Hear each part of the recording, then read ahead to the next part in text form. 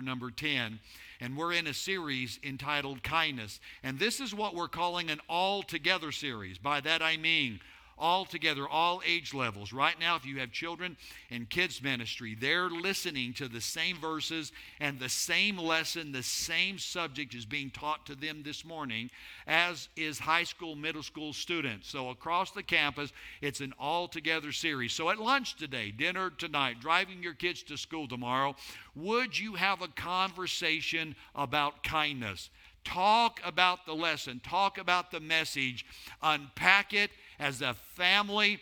And you'll notice in the Westover app for all of our life groups are joining us in a series in kindness. And this weekend, I want to talk about how kindness overcomes wrongs.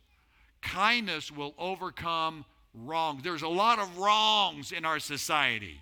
There's a lot of stuff that is offensive to the Holy Spirit.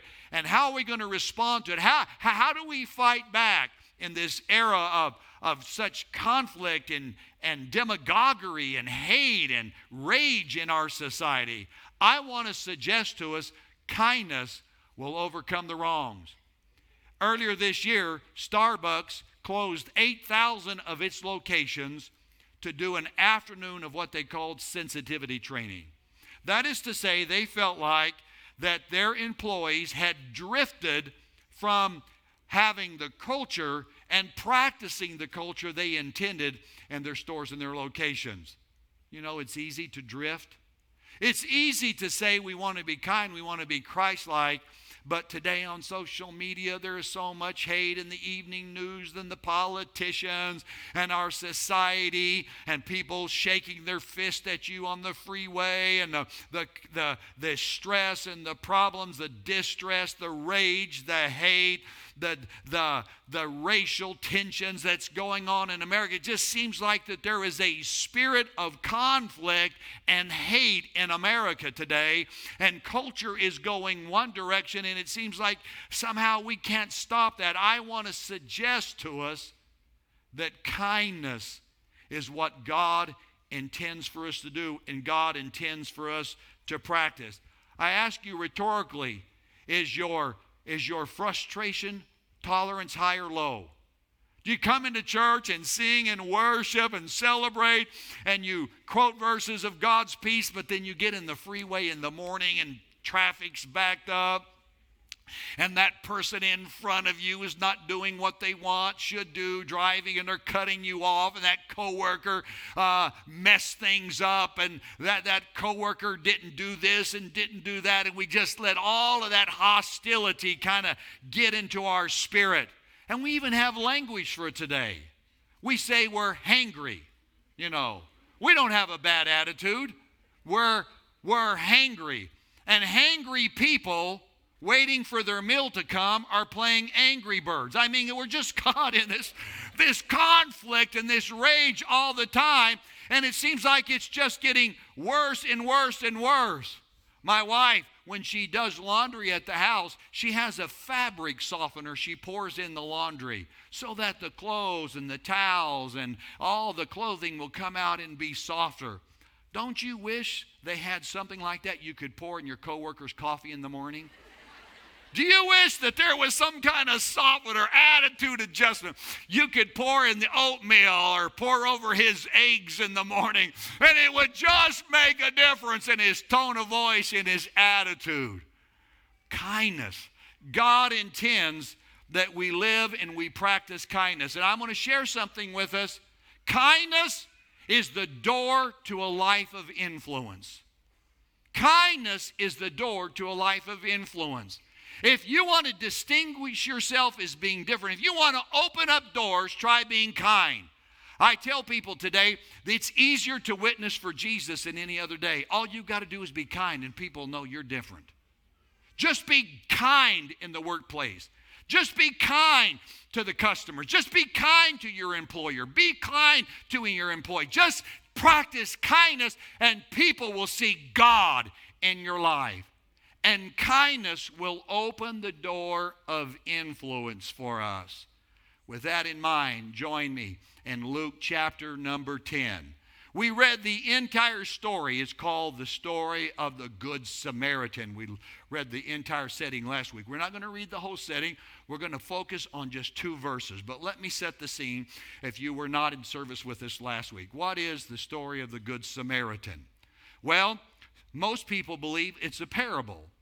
Some scholars, however, do not believe it's a parable, but they believe it's actually an incident that occurred and Jesus was quoting. Because usually when Jesus gives us a parable in the scripture, it says, and Jesus spoke a parable unto them saying. But you'll notice in Luke chapter number 10, he does not use that verbiage. So some scholars believe this actually occurred. We're not certain. But the setting is a Samaritan was in Israel, and to understand this, you've got to realize the Samaritans and the Jewish people did not get along. There was racial, ethnic discrimination. Wow, does that sound familiar to us today in our culture here? Yes. That the Jews thought the Samaritans were second-class citizens. And the Samaritans thought the Jews were being judgmental, so there was hostility. They did not get along. There was racial prejudice and discrimination between the Jews and the Samaritans at this particular time in the Bible setting. Let me just say parenthetically, like right here, the Bible is against prejudice in all shapes, form, and fashion. Christ followers should exemplify the kindness and the grace of God, and it doesn't matter what color, ethnic background somebody is. It doesn't matter whether on the social level, economic level. God cares for all people, and we should treat all people with dignity and respect, and Christ followers should lead that. In the story, a man leaves from Jerusalem, and the Bible says he goes down to Jericho. Geographically, it's correct. I've been on that road. You go down towards Jericho. On the road, he was accosted by bandits. He was beaten up, robbed, and the Bible said left half dead.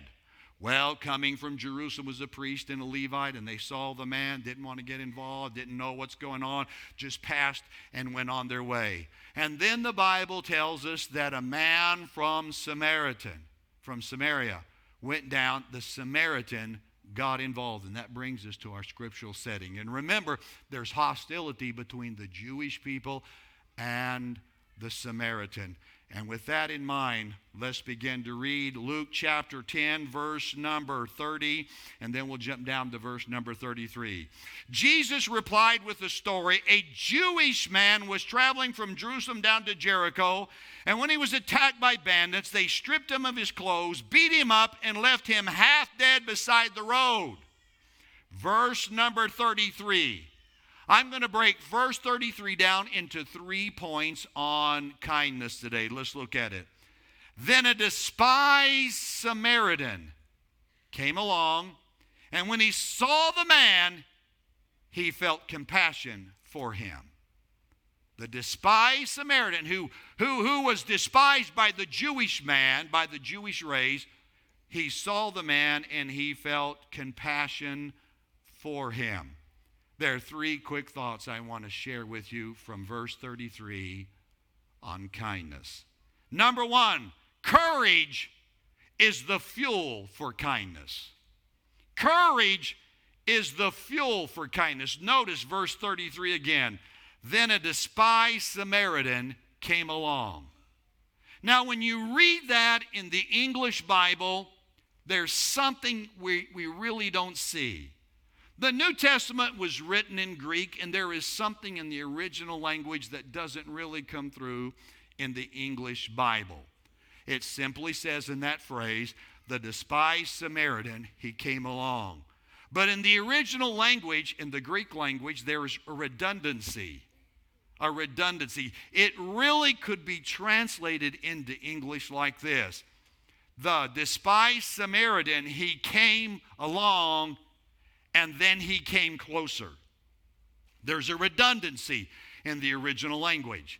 He came along, and then he came closer. It's talking about he got involved. I'm talking about courage is the fuel for kindness. We often say of a sports figure, or a team they may be playing, and on this particular game, it might have been a defensive player and an offensive player, just was on his game that day. I mean, made extra points, went the extra mile. He was the turning point, the turning player in the team winning. And we'll often say, you know what? He really showed up today. We know what that means.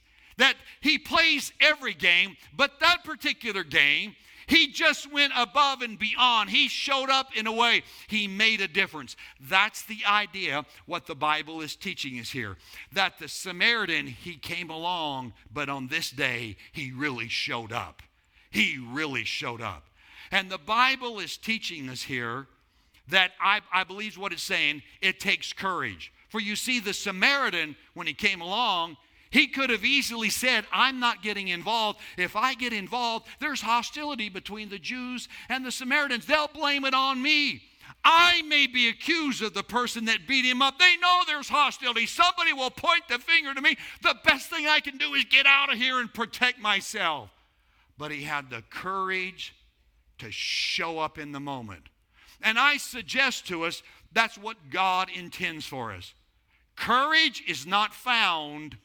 Courage is forged. Courage is not found, it's forged. And in the workplace, in your family, in your situation, there is a moment that courage can make the difference by you showing up in kindness. But some of us were saying, I can't, I shouldn't, I'm not going to get involved, I'm not going to say anything. And there's a moment in which we need to speak up and we need to make a difference. I'm not talking about the kind of courage that's rude, brash, in your face. It's not that kind. It's not that macho, intimidating somebody else courage. It's that poise. It's that self-control. It's that dignity of standing up in the moment and saying to your coworkers, saying to the family, we're not doing this. It's the ability to step in a situation, not surrender and acquiesce to the conflict or the office culture that's going around and saying, I will make a difference today. In America, Christ followers, the Holy Spirit wants to deputize us that we can show up with courage against the headwind of culture.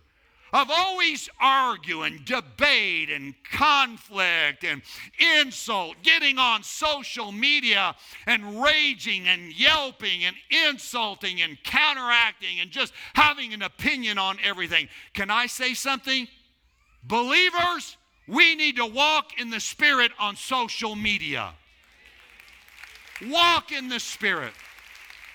Have the courage to not just spit out insults and treat that coworker or treat that employee the way that we might normally do it and is standard in our culture. It takes courage to stand against kind of the common culture of this day. And courage is the fuel for kindness. Oh, he came along, he was despised. He said, he could have easily excused himself and no one would have blamed him. But he got involved. And I want to invite every one of us as Christ followers. There's a moment for us to step up and get involved. Number 2, conscience is the source of kindness. Conscience is the source of kindness. Notice what it says in verse 33. And when he saw the man. That's put in there intentionally by Jesus, by the Holy Spirit, to teach us. God's teaching us something. He came down the road and he saw the Jewish man beaten up. And this is deposited here because it reminds us that our conscience is the source of our kindness. There is something God's put within every one of us, and it's called conscience. You have something the animal kingdom, the plant kingdom, the fish and reptile kingdom does not have. God put something in you that's different. It's a part of his nature, and it's called conscience. In conscience, we discern right from wrong. In conscience, we discern what is the good thing, the right thing, and what is the wrong thing. Now, some of us are taught in school. It's an evolutionary process, and you came from a gorilla. Can I tell you, don't believe that. Because the animal kingdom doesn't have what you were born with. And here's how the evolutionists respond to that and rebuff this. They say that conscience is a learned thing. It's not a learned thing. It's innate. It's inside of us. You take two kids that can't even spell their own name correctly yet. You take 2 4-year-olds, sit them at a table. You give one 4-year-old one gummy bear. You give the other 4-year-old 6 gummy bears. The one with one gummy bear will say, "That's not fair." At 4-year-old, they can't even write their name. They can't remember their phone number. They know right from wrong. It's innate. Why? Because God put that within our being. That's a part of God's nature in us. God has given you and I conscience, and conscience guides us. It is the source of kindness. There are moments that God's going to speak to you, somebody in the workplace, a family member, a brother-in-law, a neighbor will say something, do something. Maybe they'll say it in a rude and a cutting way. Maybe they'll say it in an insulting and a demeaning way, and all of a sudden you pick up on it. That's not right. They shouldn't say it that way. That's your conscience. Every one of us, we have a dashboard. And the internal dashboard, and there are gauges and there are warning lights. It's in your conscience. And it'll go off and it'll tell you that's not right. Oh, every one of us have said something. Every one of us have done something. Every one of us had vented. Every one of us have got too angry over something, got too upset, we reacted. Every one of us have done something like that. And we might deny it and we might excuse it, but on the inside, the internal dash light, it's gone off. Your conscience told you you shouldn't have, and you overstepped the boundary in that area. That's your conscience. And I suggest to us, conscience is the source of kindness. And every one of us have the ability to respond and act kindly in situations if we'll let our conscience speak to us, if we'll let our conscience talk to us. In Ephesians chapter 4, verse number 29, here's what the Bible says. Don't use foul or abusive language. I'll come back to that. Let's go on. Let everything, not sometimes, not when it's convenient, not just the people you like, let everything you say be good and helpful, so that your words will be an encouragement to those who hear it. In other words, the Holy Spirit listens to everything I say.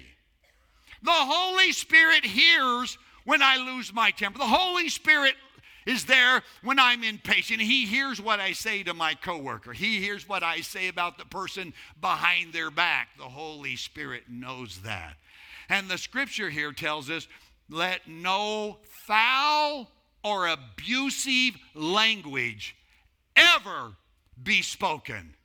And right now I want to speak to every Christ follower in this room. You know Jesus. Christ is your Savior. I want to call, by the authority of God's Word, I want to call every Christ follower to never use bathroom language. What am I talking about? If it's something that happens in the bathroom, you don't use it as an adjective to describe your mood or your opinion on anything. Don't drag bathroom language out in conversation with coworkers, that obstinate cousin, your friend, your relative. Let's be different. Let no foul or abusive language. Dads, you were raised probably by a father. When you did something wrong, your dad may have said to you, well, don't be stupid all of your life. I'm going to challenge you. Don't speak that curse over your kids. Don't speak the word stupid, idiot over your kids. That is abusive language. And I call every dad here that we were raised and we heard that and we thought that's just the way a dad talks and sets down the rule so they'll know how I feel about it. There are many other words in the dictionary other than stupid or idiot that you can teach and train your children in the ways of God. We don't have to use abusive language. Now, I didn't expect to get many amens at that moment, but I still think it was worth saying, okay?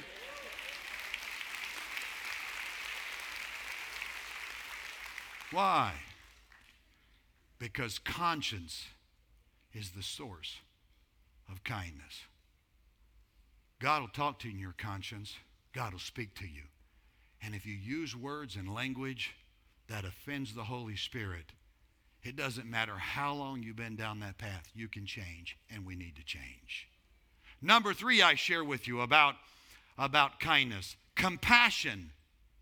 Compassion is the reason for kindness. Compassion is the reason for kindness. Courage is the fuel of kindness. Conscience is the source of kindness. But compassion is the reason for kindness. Look at verse 33, that last phrase. He felt compassion for him. Now, kindness is different from being polite. Nothing wrong with being polite and having manners. But you know, we can be polite and have manners and put on a face. You can be polite and have manners and not be kind. You can have abusive and foul language and still come across as being polite and nice at the workplace with others. And then you take that behavior home, that inappropriate behavior, and share it with your family. But Scripture is telling us here, compassion is the reason for kindness. If we're going to truly be kind, it comes from a heart of compassion. Kindness comes from compassion. Kindness comes from compassion. KFC, kindness from compassion. Just remember that, okay? KFC, kindness from compassion. You say, I can't be kind. Yes, you can. It's a heart issue. And when our hearts are touched and moved with compassion, yes, we can be kind. Christ followers, we're called by Jesus to be different. This is a day in social media or texting, we use emojis. There's a whole menu of emojis you can use today to express your mood, attitude, and your feelings. Yes. It's moved a long way from just having a smiley, hasn't it? You can put a mad face up there, and you can put a devil face with horns. You're out to get somebody. I was communicating with somebody, I think it was on Facebook here recently, and putting on the handheld device was putting a emoji, and my big old thumb pressed the wrong emoji. Yeah. And I put a mad face on there, and I didn't know how to erase it. So I said, I don't know what happened. Denise was using my device, and that's not me. It's my wife. It's not me. I mean, I didn't mean to do that. And then you have the fist pump have come out. You see the fist pump? When the fist pump emoji first came out, I thought somebody wanted to slug me. I thought, oh my goodness, they're upset at me. Denise better answer the door as they come over. She better filter this moment. I ask you, I ask you, what kind of emoji are you in the workplace? Could the Holy Spirit use you and I as His personal walking, living emoji in the workplace, in the family? What kind of emoji do you want to be? What do you want to be known for as a dad? The dad that lays down the law and he was tough. What kind of coworker do you want to be known for? What kind of employer and employee do you want to be known as? You see, we are God's walking emoji. And we are to take God's presence in the character of Jesus everywhere we go. And we can be different. You say, how? How? Well, let me just add this one way, and it's for every one of us, self included.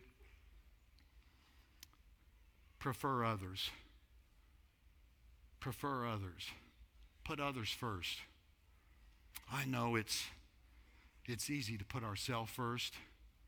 And I do things just to remind myself I'm not first. Okay, I do things. At church events, I never let anybody put me in the front of the line. I don't do that. I don't have a parking spot with my name on it. I park in the gravel. Why? Because I want you to have my parking spot. I want to prefer you. There's things we need to do. It's not always about us. Somebody has to go to a movie. Does it have to be your way? Or you pout? Or you won't go? I don't want to see that. I don't want to sit through that. My wife, she likes those love stories. Yeah. And one of her favorite is You've Got Mail. We have watched that so many times. You've got mail. And she's had to train me. She said, you wrote it for me. Because we'll say, oh, come on. Now, could they really come? I will start analyzing it. And I've learned to just sit there and just, oh, isn't that darling? Isn't that darling? Yeah. We prefer others. How about getting rid of the me and put more we there? Kindness. Yeah. Somebody wrote, I did a favor yesterday, was a kindly little deed. And then I called to all the world to stop and look and heed. They stopped, they looked, they flattered me in words I cannot trust. But when the world had gone away, my good deed turned to dust. A tiny courtesy I found to do today. 'Twas quickly done with none to see, and then I ran away. But someone must have witnessed it, for truly I declare, as I walked back the stony path, roses were blooming there. Yes. Do you know kindness? Kindness will plant the seeds of grace. Kindness will change things. Kindness is the door to influence. I want to change marriage vows. The couples, I'll be marrying a couple in a few weeks. Just married a couple the other day, and it's always, well, you love, honor, and cherish. And they say yes. They don't know what they're saying yes to. They really don't. She hasn't smelled his socks yet. They're so naive. But I will tell you this, love will stay, and you'll go through seasons if you can just be kind. And sometimes kindness takes you through seasons when you don't feel as in love as you want to feel. But if you'll just be kind, it'll take you through, because compassion brings about kindness, and that heart of love will come out. Express it. And there's some of us here, you need to know that. You're caught. You're at a deadlock. You're at a place in your marriage where it's not what you want it to be, and you don't know what to do, and you've protested and you've withdrawn. Can I invite you, give massive doses of kindness and it can take you out of that dark season. I want to share a story with you. Stephen Covey writes in one of his books. He writes about an incident that happened in New York City on the subway. I'm talking about we can learn, we can obtain kindness. He said he got on the subway. The doors open, moves in, sits down. The subway went down to another stop. The doors open, a family comes in, a dad with children. Doors closed, and they're on their way. This was the day before handheld devices, so people were not on their handheld devices. People were holding newspaper, magazines. Stephen Covey says there's some people were leaning back and they had their eyes closed, just trying to doze a little bit, kind of getting ready for the morning. He said he was sitting there, and this man's kids were obviously not well behaved. They were running back and forth in the subway car, making noise, playing tag. And they would brush up against people and step on their newly polished shoes, bumping into them. Sometimes the newspapers and the people were clearing their throat and ruffling the newspaper, trying to tell the dad, take care of your kids. Stephen Covey says, he said, it came upon me. I'm going to speak up for obviously everybody in the subway car and just bring this to that dad's attention. So he said to the man sitting near him, sir, don't you think these children need a little attention, and they're kind of bothering people? Could you just handle that, please? And the dad kind of woke up out of a daze, and he said to Stephen Covey, I'm sorry, I didn't realize it. We've been in the hospital all night long, and early this morning, their mother passed away. These kids don't have a mama anymore. And the kids have been in a vigil in the hospital waiting to spend their last time with mama. He said, I guess I wasn't paying attention. Stephen Covey said in that moment, he said all of the judgment just drained out of him. And instantly, he was infused with compassion. His perspective changed in a moment. He said, he asked the dad, I'm so sorry, what can I do to help you? And then all of a sudden, those kids that were annoying him, he said, I just wanted to hold them and tell them, it's all right. Just be a kid. What am I trying to say? Kindness can come in your life. And you're at a point and you say it can't, you don't feel it anymore. It can. You have an ally called the Holy Spirit, and he can flood your heart with grace, love, and kindness. Yes, he can. And the resentment, the hurt, the anger, the unforgiveness, the pain, he can release it. He can take that out of your heart, and he can flood your heart with a new sense of compassion and kindness. And that's what I pray for you, and that's what I am going to pray for you today. And I believe there are people in this auditorium right now. You have a coworker. You don't know what they're going through. You may be the only Jesus emoji they'll ever see. You can be that for them. You have a brother-in-law. He's frustrated. You like to pull his hair out. But he may be connected with you, and you can make a difference in his life. And if you make a difference in his life, you may rescue that marriage for your sister, and the kids would be raised with a different kind of a dad. There's somebody in your circle of friendship, instead of getting back at, I'm going to call you to be kind to. I'm going to call you to be kind to those kids. You have stepchildren in the home and you feel like you've gone the second mile. You've done your duty. And you said, I've done all I can do, and they won't call me their real dad, and they remind me I'm not their real dad, and you've closed the door. I'm going to ask you to open that door again. And I remind us Jesus was raised in a home with a stepdad. Joseph was his stepdad. You can be a difference maker. And those stepchildren, embrace them. They may be adjusting to the home. You don't know what's going on in their heart, but I'm going to ask you, Mom and Dad, for those stepkids, be kind to them. Kindness will win the day.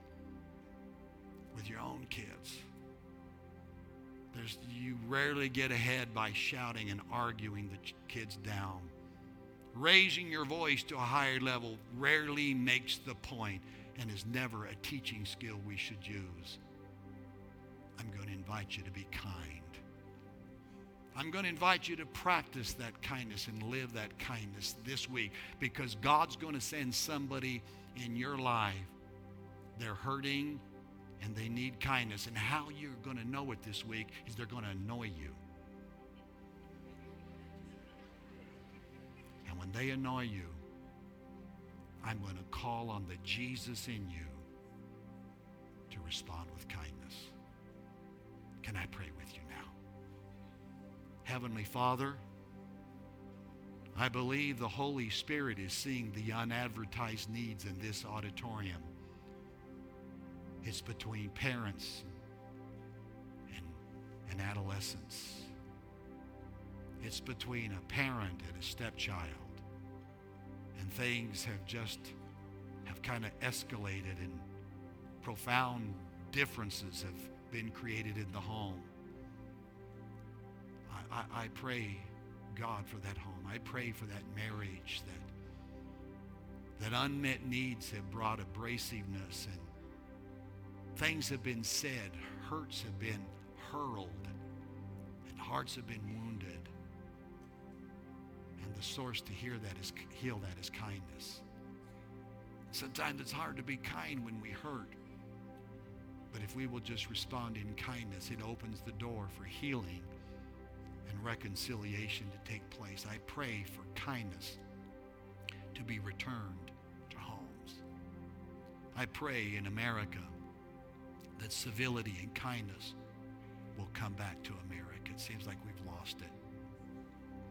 It seems like on social media, in the workplace, the school, the playground, the office, the shopping centers, it just seems like we're in a day where hate and insult and criticism is ruling the day.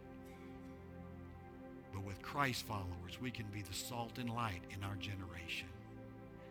And I pray, God, that we will not take a retaliatory get even and settle the score mentality, but we will be clothed with kindness. And our words and our thoughts, our verbiage, the language we choose, the tone of voice we use, it will be seasoned with God's grace and kindness. I pray that, God. I pray that we will be your example. I pray for the Westover Hills family, that even when we step on this campus, it's easy to come to church and walk down a hallway and not speak and not recognize, just go about our business. Heavenly Father, baptize this church with kindness. Baptize this church with kindness. Let us be kind to people in the parking lot, in the hallway.